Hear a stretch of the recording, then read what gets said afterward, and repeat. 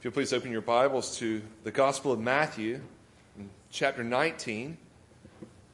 We want to look together at the Word of God there, Matthew 19, verses 16 through 30.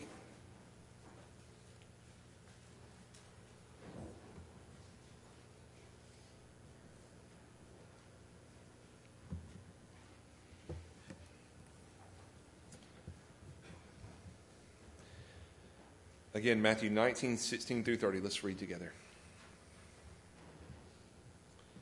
And behold, a man came up to him, saying, Teacher, what good deed must I do to have eternal life? And he said to him, Why do you ask me about what is good? There is only one who is good. If you would enter life, keep the commandments. He said to him, Which ones? And Jesus said, You shall not murder, you shall not commit adultery, you shall not steal, you shall not bear false witness. Honor your father and mother, and you shall love your neighbor as yourself. The young man said to him, All these I have kept. What do I still lack? Jesus said to him, If you would be perfect, go, sell what you possess and give it to the poor, and you will have treasure in heaven. And come, follow me. When the young man heard this, he went away sorrowful, for he had great possessions. And Jesus said to his disciples, Truly I say to you, only with difficulty will a rich person enter the kingdom of heaven. Again, I tell you, it is easier for a camel to go through the eye of a needle than for a rich person to enter the kingdom of God. When the disciples heard this, they were greatly astonished, saying, Who then can be saved? But Jesus looked at them and said, With man this is impossible, but with God all things are possible. Then Peter said in reply, See, we have left everything and followed you. What then will we have? Jesus said to them, Truly I say to you, in the new world, when the Son of Man will sit on his glorious throne, you who have followed me will also sit on 12 thrones, judging the 12 tribes of Israel. And everyone who has left houses or brothers or sisters or father or mother or children or lands for my name's sake will receive 100-fold and will inherit eternal life. But many who are first will be last, and the last first. Let's pray together. Oh Lord, we again ask for your Spirit's help as your word is open, that we would understand this passage, and Lord, that you would really drive it home in our hearts, that you would make it clear, that you would apply it. We pray this in Christ's name. Amen. As you've seen from what we read, we've come to what's known as the story of the rich young ruler. It's one of the best known stories in the Gospels. You may have seen in our part, it tells us that he was young, but verse 20 of our text tells us that he was young, and then Luke 18 is where it actually says that he was a ruler. In the parallel passage, it's kind of combined that we often say the rich young ruler. It's also interesting as we think about what we've just seen in verses 13 through 15. Last week we looked at, let the children come to me. Jesus was encouraging the children, and here we have this rich young ruler. And we don't know exactly what his age is. He must be a man of great ability, as he's become a leader, but he's young, and we have this connection here. Let the young people come to me, and now we have here this young man coming to him to speak to Jesus. And his encounter with Jesus begins well. He comes to Jesus to understand how he can have eternal life. So he's realized to some extent he needs eternal life. He's realized he doesn't have eternal life, and he needs eternal life, and he knows where to go to get it. He goes to Jesus. And so it begins really well. He believed there's eternal life. He believed it was needed. He believed Jesus knew how he could obtain it. And we will see the problem is that he believed that he could earn it by his own good deeds. He's looking to himself and how he can earn it. So let's look together at our text. The first point I want you to see from our text is that there's no one good but God. And that's really the theme of my sermon. My goal is to split up the passage into two parts. We're going to continue next week to look more of what it means for the rich to enter the kingdom, and in particular, the disciples leaving everything to follow Jesus. What does that look like? But this morning, I'd like for us just to look at the first half of this passage and really focus on this idea of what he says about there being no one good. And so, in Luke and Mark, let's just start going back to our passage, verse 16. And behold, a man came up to him saying, "Teacher, what good deed must I do to have eternal life?" Now, in both Luke and Mark, the word good here describes Jesus. So when we see, behold, a man came up to him saying, "Teacher, what good deed must I do to have eternal life?" In Mark and Luke, it both says good teacher instead of good deed. Now, again, I don't think this is a mistake. Some of you may have the King James Version. The King James Version actually combines it and has good teacher, what good deed. But in all likelihood, the King James probably is guessing rightly that that's what was originally said by Jesus, but Mark and Luke include it in reference to the teacher, and Matthew here includes it in relation to the deed, because they're focusing really on different things, that they have it different ways. But you can notice even in Jesus' response. But Jesus said, I'm sorry, I went too far back. Verse 17, he said to him, "Why do you ask me about what is good? There is only one who is good." And so we see Jesus there answers him in relation to goodness. He makes it personal. There's one person who's good. He doesn't directly address the deeds, although I think that's implied in what he says. And so this understanding of him, at least from Mark and Luke, knowing that he called Jesus a good teacher, helps us to understand Jesus' answer that there's only one good. I remember back when I was a teacher in Atlanta, I taught Bible. And we read through this, and I don't remember if it was in Mark or Luke, in my Bible class. I remember I had a student who really struggled with this. And I think to this day is not a Christian. And but she really struggled with this passage because it says, good teacher. And Jesus' response is, there's only one who's good. And her whole argument was, well, wait a minute now. Jesus is acknowledging he's not good, that only God the Father is. He's making this distinction. He's trying to specify that. And what I want you to see is that that's not what's happening in this passage at all. And to some extent, my thinking of this, even as I look at the passage, just reminds me of how I just regret that I couldn't bring this home. I couldn't help her to understand that. And maybe it's the Spirit's working that's needed for anyone to understand that. But what Jesus is communicating, I think, is a clear message. Not that Jesus isn't good, but that this man's not. That none of us are good. That God alone is good. Jesus, being God incarnate, is good. His point is simply to say that only God is good. And if only God is good, then there's no hope for the rich young ruler, is there? But if only God's good, there's also no hope for any of us to obtain eternal life based on our goodness. You understand that this really is the question he asked. Teacher, what good deed must I do to have eternal life? I think, isn't that the question of so many people in our day? Even people, if they will acknowledge that there's a God and they acknowledge there's some afterlife, what must I do to get there? What good deed can I do? How good must I be? We've talked about this even before in our community here in Hazleton. Even amongst many who are Catholic or nominally Catholic, the idea that our good deeds have to outweigh our bad deeds.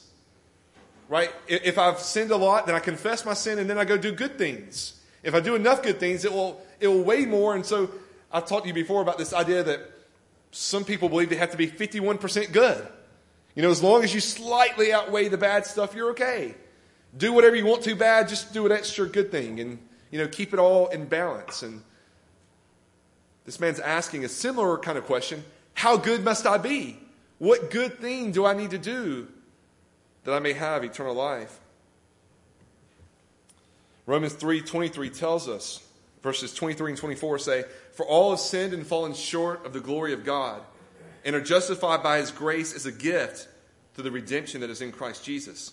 So even before we get deep into the text, let's just start with that as a basis.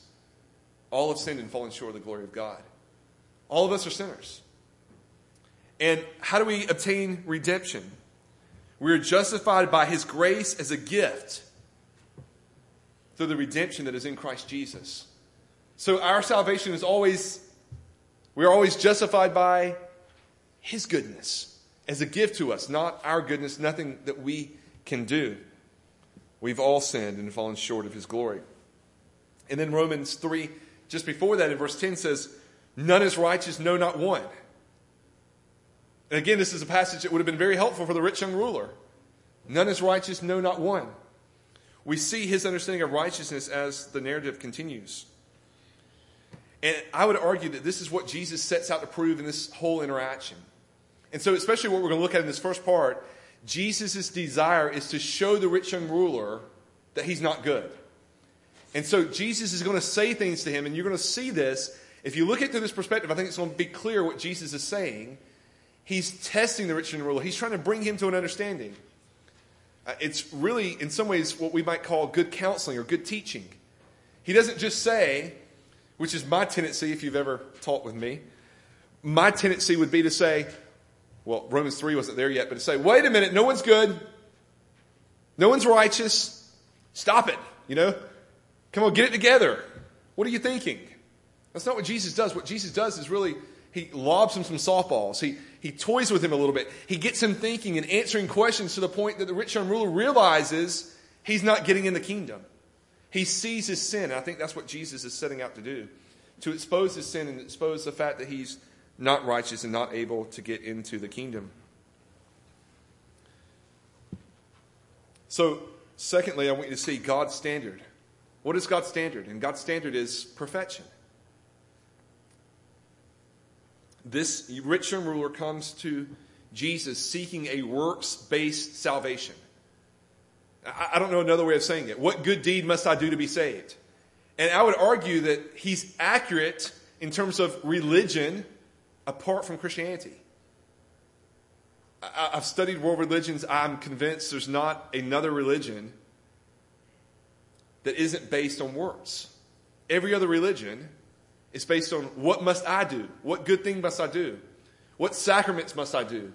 What are the 7 pillars that I have to complete that I can, have eternal life? And so he approaches in what we might judge a very religious attitude for today. What do I need to do that I can have eternal life? And Jesus' answer is basically this: just keep the law. That's all. Right? That's it, just keep the law. And you're going to see by this man's answer just how far he is and why Jesus is starting there. But Jesus answers, you want to have eternal life? That's it, just keep the law. Simple. If you desire to enter the kingdom through your works, this is the way. If you want to get into the kingdom based on what you do, here's what the answer is. Here's how you get into the kingdom based on your works. Keep the law. And I think this man responds rightly. I mean, he asks a very good question. But what I want you to see is, before we even look at his question, perfect obedience to the law is what's commanded of us. If you want to enter based on your works, just obey the law perfectly. I think that's why Jesus says in verse 21, if you would be perfect. If you would be perfect, go and sell. If you want to be perfect, why do you have to be perfect? Why does perfection matter? Because that's a requirement. Now, before we go much further, let's think back to what we saw in Romans 3:23. All have sinned and fallen short of the glory of God. So if all have sinned and fallen short of the glory of God, how many people are getting in based on perfection? Not on their perfection. No one, right? But what Jesus is saying isn't untrue. If you were perfect, there'd be no need of a redeemer. There'd be no need of a savior. No one would have to die for your sins if you were perfect. But all have sinned and fallen short of the glory of God, so none of us are getting in that way. But Jesus says to him, just keep the law. And again, I love the man's response. He says, which ones? This is great. Give me a checklist. Right? Jesus says, just keep the commandments. Okay, which one of the commandments do I have to keep? Aren't we like this so much? Just make me a checklist. Tell me which ones. If you can narrow down the 10 commandments to maybe 2, and maybe he's even thinking broader to the Levitical law. There's a lot of stuff in there. Can we just simplify this a little bit? God, make your moral law as simple as possible. Which laws do I have to keep? And I've said this before, but I think people do this all the time. I've done just confrontational. You go up and you meet someone, you share the gospel with them. And one of the questions I oftentimes would ask is, do you believe when you die you're going to go to heaven? Now, a lot of this happened in the South, and the answer is always, yes. Of course I'm going to heaven when I die. Oh, really? Why? And I mean, I don't know what the percentage was. Maybe 90, 95% of the time, what's the answer they give? I've never murdered anyone. Well, there you have it. You're getting it, all right? I mean, this is the same mentality as the rich young ruler. Which laws do I have to keep? If you just tell me it's that murdering one, I got that covered. Really, you know. But Jesus doesn't stop with just the murdering one, does he? I think the rich young ruler believes I can keep the commandments. Some of the commandments just specify for me which ones I need to keep.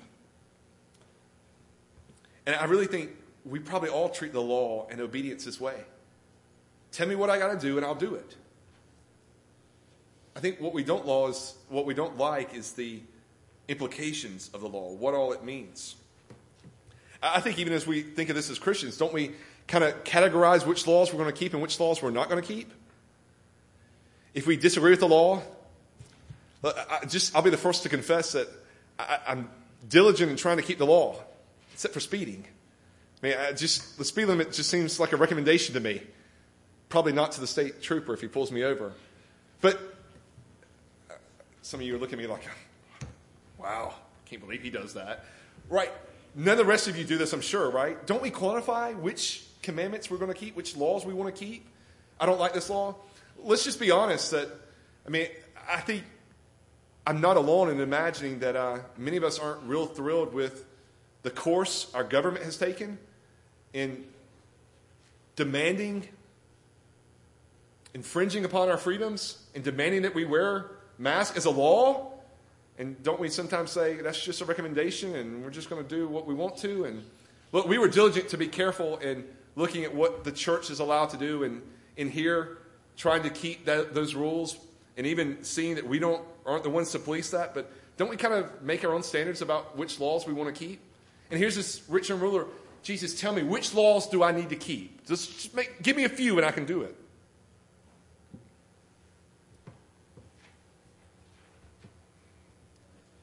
We can keep some of the law well and feel like we're doing a great job in obeying God and honoring Him.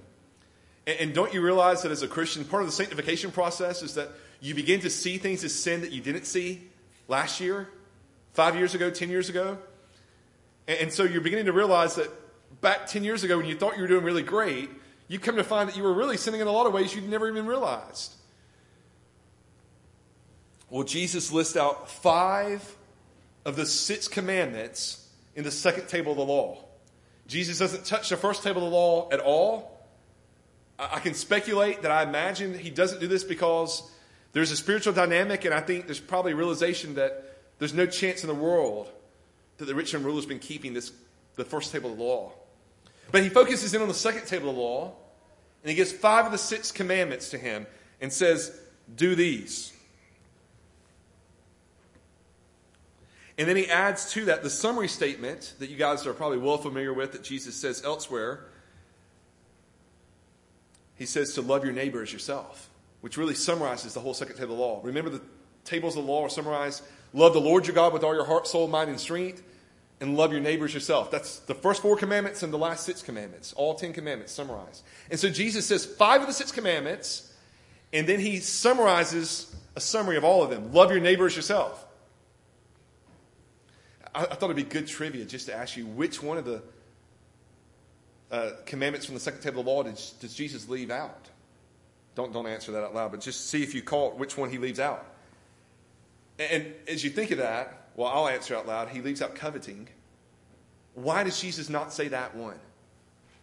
I think answering that question will help us understand what Jesus is doing in his interaction with the rich young ruler.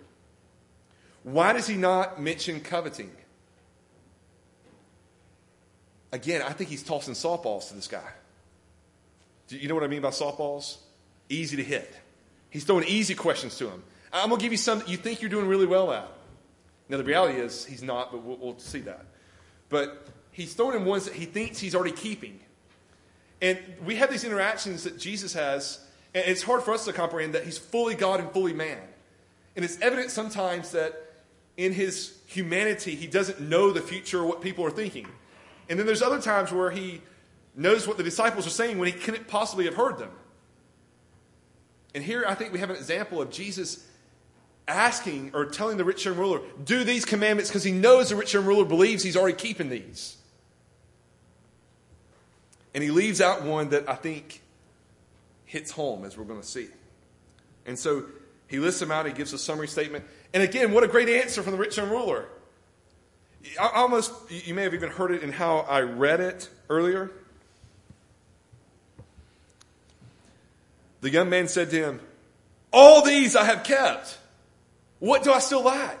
I mean, I see him like, shoo, that's it? Yes. But somehow he knows he doesn't have eternal life yet. So what I still lack? Look, I've done all those things. What I still lack? And I wondered how many of us would have given the same answer to Jesus' question. If I came to you and said, look, if you want to get into heaven, just keep 5 of the 10 commandments. And I listed out the 5 that Jesus listed out here. How many of you would have been like, got it, nailed it, I've got those 5, no problem. Is there anything else? I mean, this is the response of the rich young ruler. He's like, no problem, I've got those covered. And I think before we go further in looking at our text, let's just analyze these for a second. Think back at what we saw when we looked at the Sermon on the Mount and what Jesus said. So let's just ask the question, start with where Jesus starts and make it as easy as possible. Have you ever committed murder? I'm going to try to help you guys get into the kingdom of God, eternal life, by your works. Here we go. Have you ever committed murder? I'm really concerned that one of our elders is back there nodding his head. Okay, we can talk about that later, Paul. Here's what Jesus says, Matthew 5:21 through 22. You've heard that it was said to those of old, you shall not murder. And whoever murders will be liable to judgment. But I say to you that everyone who is angry with his brother will be liable to judgment. Whoever insults his brother will be liable to the council. And whoever says you fool will be liable to the hell of fire. And so, lest we wonder, is Jesus really saying you're breaking the commandment? He actually includes at the end, you're headed for hell if you do any of these 3 things. So here's Jesus' preaching on the law. His commentary, and I'm sure this is why Paul was shaking his head. Have you ever been angry with someone else? Jesus' commentary on the law is this, on the commandment not to murder. If you've ever been angry, you've broken this commandment. Some of you have committed murder this morning, right? Before you ever got to church today. He goes on and he says, whoever insults his brother or says you fool, which is really probably an expression of insulting him. So if you've ever said something bad about someone else that was an insult, I mean, we could grant that there could be times in which you actually communicate something that's true for the sake of protecting people, whatever. But let's just say, have you ever called anyone a name? Insulted anyone else ever? Then you've murdered. You've broken God's law. And before we go any further into the law, you may remember we did this in Sunday school some time ago, but we worked through all 10 commandments and said, with all the commandments, there's positive and negative parts of the commandment that are implied by God's law. And so here we're touching on the negatives. It's not just that you can't murder, you also can't hate people and be angry with them and call them names. Right? None of us pass that test. But positively, we can even go beyond that and say, if we're not allowed to murder and be angry with people and call people names, then there's also a positive commandment upon us to preserve life if possible, to save people. We talked about that then. Even I think one important example in our culture is abortion. I mean, what can we do? How can we stop murders from happening? What about, do we feel a personal responsibility if we're in a store somewhere and someone draws a gun on someone else? They're threatening to kill someone. They're going to hurt the clerk of the store we're in.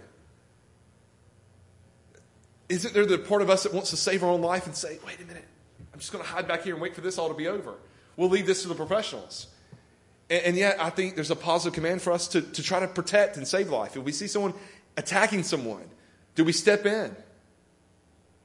I think the uproar that was in our nation over George Floyd and that death, which I think was tragic and wrong. But it's police officers doing it. And people are standing by videotaping. So at what point do we see that we have to step in? But my point is that none of us are living up to the standard, are we? Not one of us has kept even that commandment. How about adultery? Matthew 5 again, Jesus says, "You have heard that it was said, you shall not commit adultery. But I say to you that everyone who looks at a woman with lustful intent has already committed adultery with her in his heart." Oops. It's not the physical act that gets you in trouble, but God judges even the heart, the thoughts, the motivations behind the things we do. And Jesus specifies, looks at a woman, but let me say that adultery and lust isn't limited to men alone. There's not one of us who measures up to the standard. How about, have you ever stolen anything? I didn't go and try to add anything to this. I thought there's probably not one of us that hasn't probably at some point taken something that wasn't ours. Have you ever lied? Again, all of us have told a lie. Have you always honored your father and mother? And again, as we expand the commandment, I think that commandment applies to those in authority over us. Have you always honored those in authority over us? What about when you disagree with the president or the political leader that's over you? How do you speak about them? Is it in ways that are honoring them? It doesn't take much for us to realize that none of us have kept, can I be as bold as to say, none of us have kept any of the commandments? It's not just that one commandment nails us. Every one of them has us. None of us have kept any of these. And if we could imagine any of us could answer all these standards, Jesus summarizes it by saying, have you loved your neighbor as yourself? As yourself. Has there been that kind of love for not the person next door to you, but the people around you? Do you love them with that kind of love? That's what fulfilling the commandment is. That's the positive aspect of fulfillment of the commandment. That we love other people, not that we just avoid doing things. Right? Maybe we could imagine we could lock ourselves up in a jail somewhere, isolated, that we don't have to talk to people, and maybe we could avoid lying to people or murdering them, but our thoughts would condemn us. And then positively, are we loving other people the way God's called us to? And so none of us measure up to these standards. And this really reiterates that God's standard is perfection. You don't have to be good. You have to be perfect, even as your Heavenly Father is perfect. And so if you want to get to heaven based on your goodness, just be perfect. That's all. Just perfectly keep all the commandments.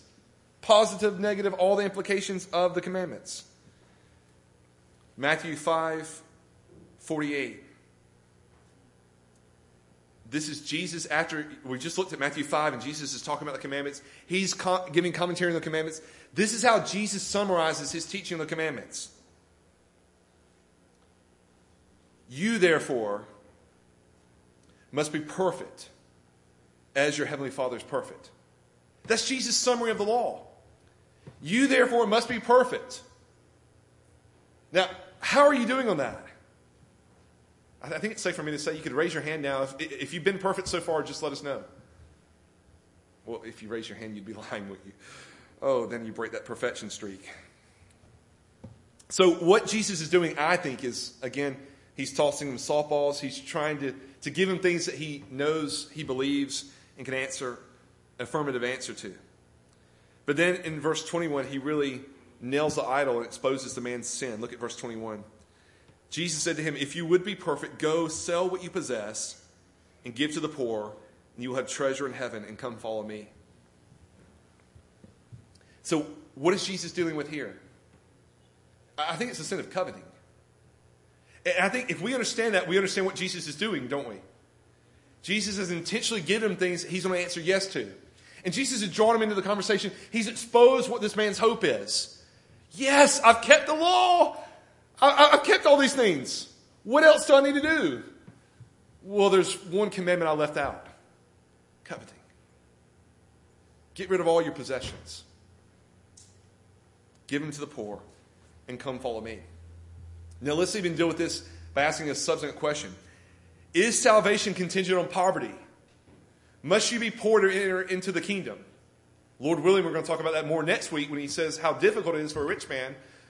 But let me say it another way. Does Jesus require you to get rid of all your possessions before you can come into heaven? No, right? That's not a requirement. In fact, we actually see people in the Bible who were obviously believers, Abraham, men like Job, who were financially blessed by God, who used their financial blessing in ways that honor the kingdom. Money doesn't keep you out of the kingdom. Money can keep you out of the kingdom. It doesn't automatically keep you out of the kingdom. Wealth doesn't mean you're automatically not in, and we'll talk more about that, Lord willing, next week. So then why does Jesus give a requirement upon this man that he must sell all his possessions if he's going to enter the kingdom? Why? What is Jesus doing here? If Jesus doesn't require everyone to sell their possessions, why does some have to sell all their possessions to enter into the kingdom? I think what Jesus is doing is actually giving a concrete example of what he said in the Sermon on the Mount. Again, this is from Matthew 5. This is verses 29 through 30. Remember, Jesus said, if your right eye causes you to sin, tear it out and throw it away. For it is better that you lose one of your members than that your whole body be thrown into hell. If your right hand causes you to sin, cut it off and throw it away. For it is better that you lose one of your members than that your whole body go into hell. So I believe what Jesus is doing with this man is saying, let me just show you for a second your right eye and your right hand. Here are the things that are keeping you out of the kingdom. It's your stuff. It's your possessions. It's all these things that you covet. And here we're told to tear out our eye and throw it away. For it's better that you lose your members than that your whole body be thrown into hell. And we could say to this rich young ruler, it's better that you lose your wealth than that you keep it and get thrown into hell. And so what Jesus is saying is, this is the one thing that he knows will keep this man out of heaven. And if you don't get rid of it, you're never getting in. And so Jesus is exposing what that one thing is. And that one thing is different for all of us. It may be true that there's some of us that are in the same position as the rich young ruler who has to say, I just can't keep stuff. I got to give it away or it becomes my idol. But it may not be stuff. There are all kinds of things that can consume us and be idols in our hearts that could keep us out of the kingdom. It may be alcohol. It may be food, gluttony. It may be lust, adultery, pornography. There could be all kinds of things, but whatever it is, Jesus is exposing in this man that he loves his money more than he loves God. And he's so close. He knows he needs eternal life. He goes to Jesus for eternal life. But if it requires that he give up his idol to follow Jesus, then he's not willing to do that. And so it's not wrong for me to say that this man loves his money more than he loves the Lord.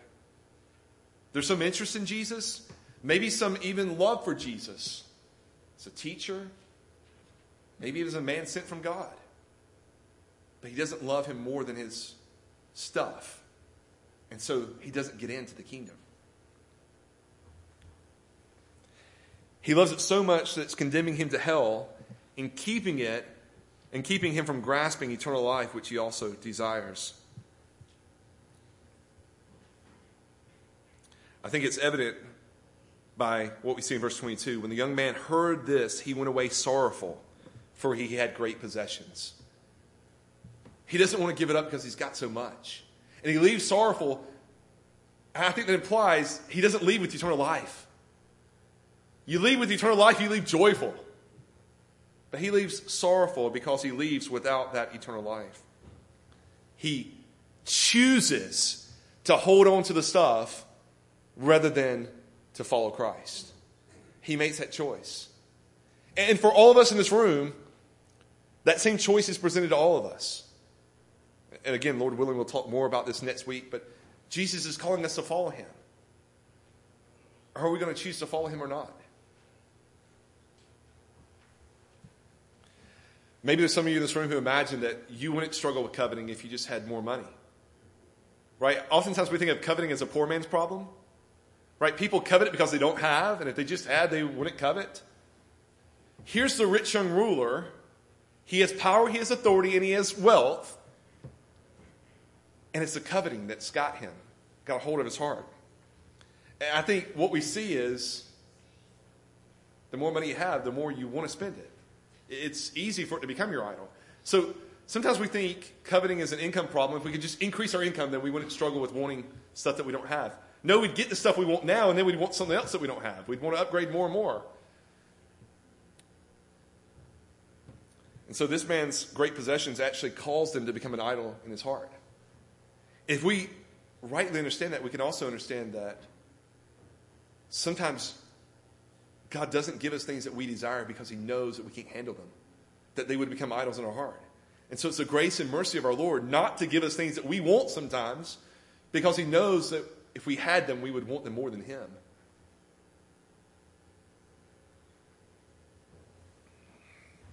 And so what I see in this passage is that Jesus has patiently taught this man that he's not perfect. Very patiently. He's caused the man, he didn't have to say, you're not perfect. He's caused the man to see he's not perfect because he's exposed that there's one sin that he's holding on to. And in so exposing this sin and his lack of perfection, he's shown that this man can not enter eternal life or gain eternal life by his good deeds. There's nothing good that he can do that's going to get him into the kingdom. This is actually one of the primary purposes for the law. This is one of the reasons why God gave his law. Oftentimes we look at the law of God and we think God's given the law so we know how to get into the kingdom. And God's word tells us that God gave the law to show us we can't get into the kingdom on our own. Romans 3:19-20. Now we know that whatever the law says, it speaks to those who are under the law, so that every mouth may be stopped and the whole world may be held accountable to God. For by works of the law, no human being will be justified in his sight, since through the law comes knowledge of sin.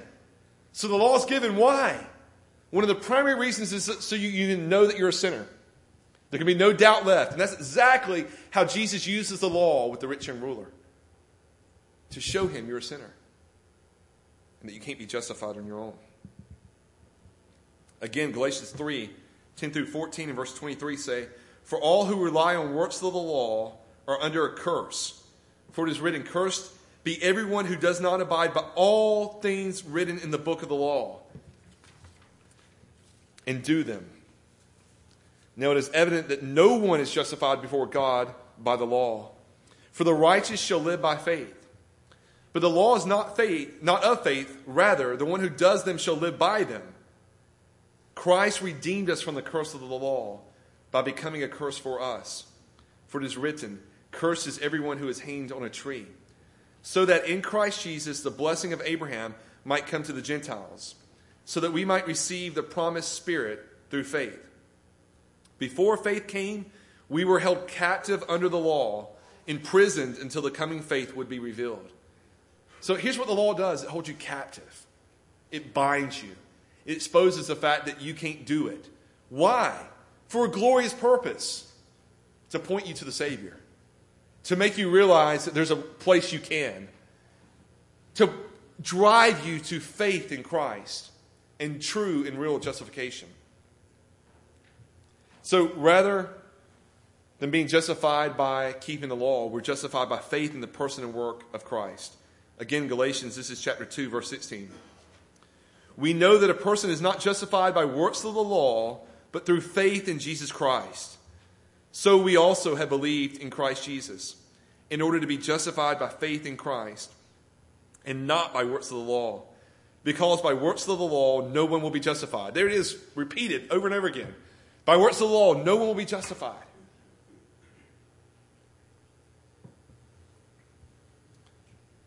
So what's our only hope? Well, Jesus says to the rich young ruler, go sell all your possessions, give them to the poor. You will have treasures in heaven, and come, follow me. It's our only hope. I'm thankful for the testimonies we heard earlier. And I'm also humbled by the fact that one of the acknowledgments was that what helped them was the question of, must you be perfect? And I think there's ways that, let me speak personally, there's ways I probably communicate that as a parent and as a dad. And there's ways I probably think in those kind of ways. even as a Christian. That I've got to be perfect, that I've got to obey the law perfectly. As Christians, our heart's desire ought to be to obey the law, to honor our Father, to please our Heavenly Father. But we must never confuse the fact that that doesn't justify us. That earns us nothing in heaven. That's not going to in some way commend us in some way. We're not contributing a percentage of our salvation. We're justified by faith and by faith alone in Christ and in Christ alone. And that's what Jesus is pointing out to this rich young ruler. Why do you ask me about what's good? There's no one good. Or there's only one who's good. There's none good but one. And that's God. And in particular, we see this in the person of Jesus Christ. That he lives out our obedience to the law. He fulfills the righteousness that we could not fulfill. And then he gives that to us. He imparts it to us. So let me ask you, what are you hoping in today to get you into heaven? If I asked you that question I mentioned earlier, if you died today, would you go to heaven? What would you answer? If you answer yes, what is your basis for assurance of that? How do you know you're going to get into heaven? If it has anything to do with something you've done, you're wrong. That's not going to get you into heaven. Your salvation, if you're saved, is based on what Christ has done. And maybe we want to say, well, I would answer, I believe in him. I've trusted in Jesus Christ. Well, good. But again, we saw earlier, faith is a gift from God. It's not something you've done, it's something you've received. And so I'm a recipient of God's grace. I've been given faith. I believe that Jesus truly is the Christ. I'm trusting in him. Remember again what Jesus says in Matthew 5:48. You therefore must be perfect as your heavenly Father is perfect. There's no hope there, is there? None of us are good enough to meet that standard. Instead, we're called to leave behind our sin, whatever that may be. It may be wealth, it may be something else. And again, acknowledging we can't be perfect. We're not going to leave all our sin behind. But give up the idol. Acknowledge that I don't want this more than I want salvation. Lord willing, we'll talk more about this next week as we talk more about wealth. But I think a common mentality here in America is that Jesus is a great addition to the American life. We've got it good in America. We're wealthy, probably beyond any standard ever in the history of the world. And Jesus just makes it all that much sweeter. But what I want you to see is that Jesus isn't an add-on. He's not something just to benefit what's already good. Jesus kind of challenges that American mentality and says, it's him or nothing. And next week we're going to see leaving family behind. That call again to take up your cross and follow Jesus. But do we want Jesus more than whatever else you love most? What do you love most in this life, and do you want Jesus more? Could you, with Paul, say, I count it all rubbish compared to knowing Christ Jesus my Lord? The best things in this life, the greatest things he's given us that we love the most, do we count them as rubbish compared to knowing Christ Jesus? Putting that sin to death is a lifelong process that we call sanctification. That God's working in us to put to death that sin. And so, again, we're not going to be perfect before we come. But do we want Christ more than we want our idol? Whatever that idol is. Maybe it's our idols, our sin, whatever those sins may be. Maybe another way of asking this would be to say, what do you love in your life more than you love Jesus? Maybe what do you love so much that's keeping you from following Jesus? You're not willing to give it up to follow Jesus. If, and this isn't going to happen in these ways particularly, but if Jesus were to say to you, give this up and follow me. Entering my kingdom would cost you giving this up. Would you give it up? Would you be willing to? Jesus is calling you to leave behind those things and follow him. Now, what is following him? I think this is important. This is really what I want to end on today. What does it mean to follow him? Well, following him is knowing that you're not perfect and thus not good enough for eternal life. And not good enough to be with him forever in heaven, to be with God forever in heaven. But instead, trusting in Jesus' goodness. Trusting in Jesus' good deeds and not your good deeds. Trusting in his righteousness alone for your salvation. That's what following Jesus is. And so Jesus goes through this whole conversation to expose the idols of the rich young ruler. And my hope is that this sermon, God will use the same way in your heart. What are those things that are keeping you from wanting to follow Jesus? And I want to be as clear as possible. What does that look like? It's realizing you're not good, that you can't measure up, but knowing that Christ has and putting your trust in him and not in your good deeds. My hope is that all of us who leave here today will realize there's no hope in anything that we can do. The question is not, what must I do? What good deed do I need to do that I can obtain eternal life? But maybe we could say the question is, who must I trust in to have eternal life? Whose good deeds must I trust in that I may have eternal life? And my hope is that it drives you to Christ. Let's pray together.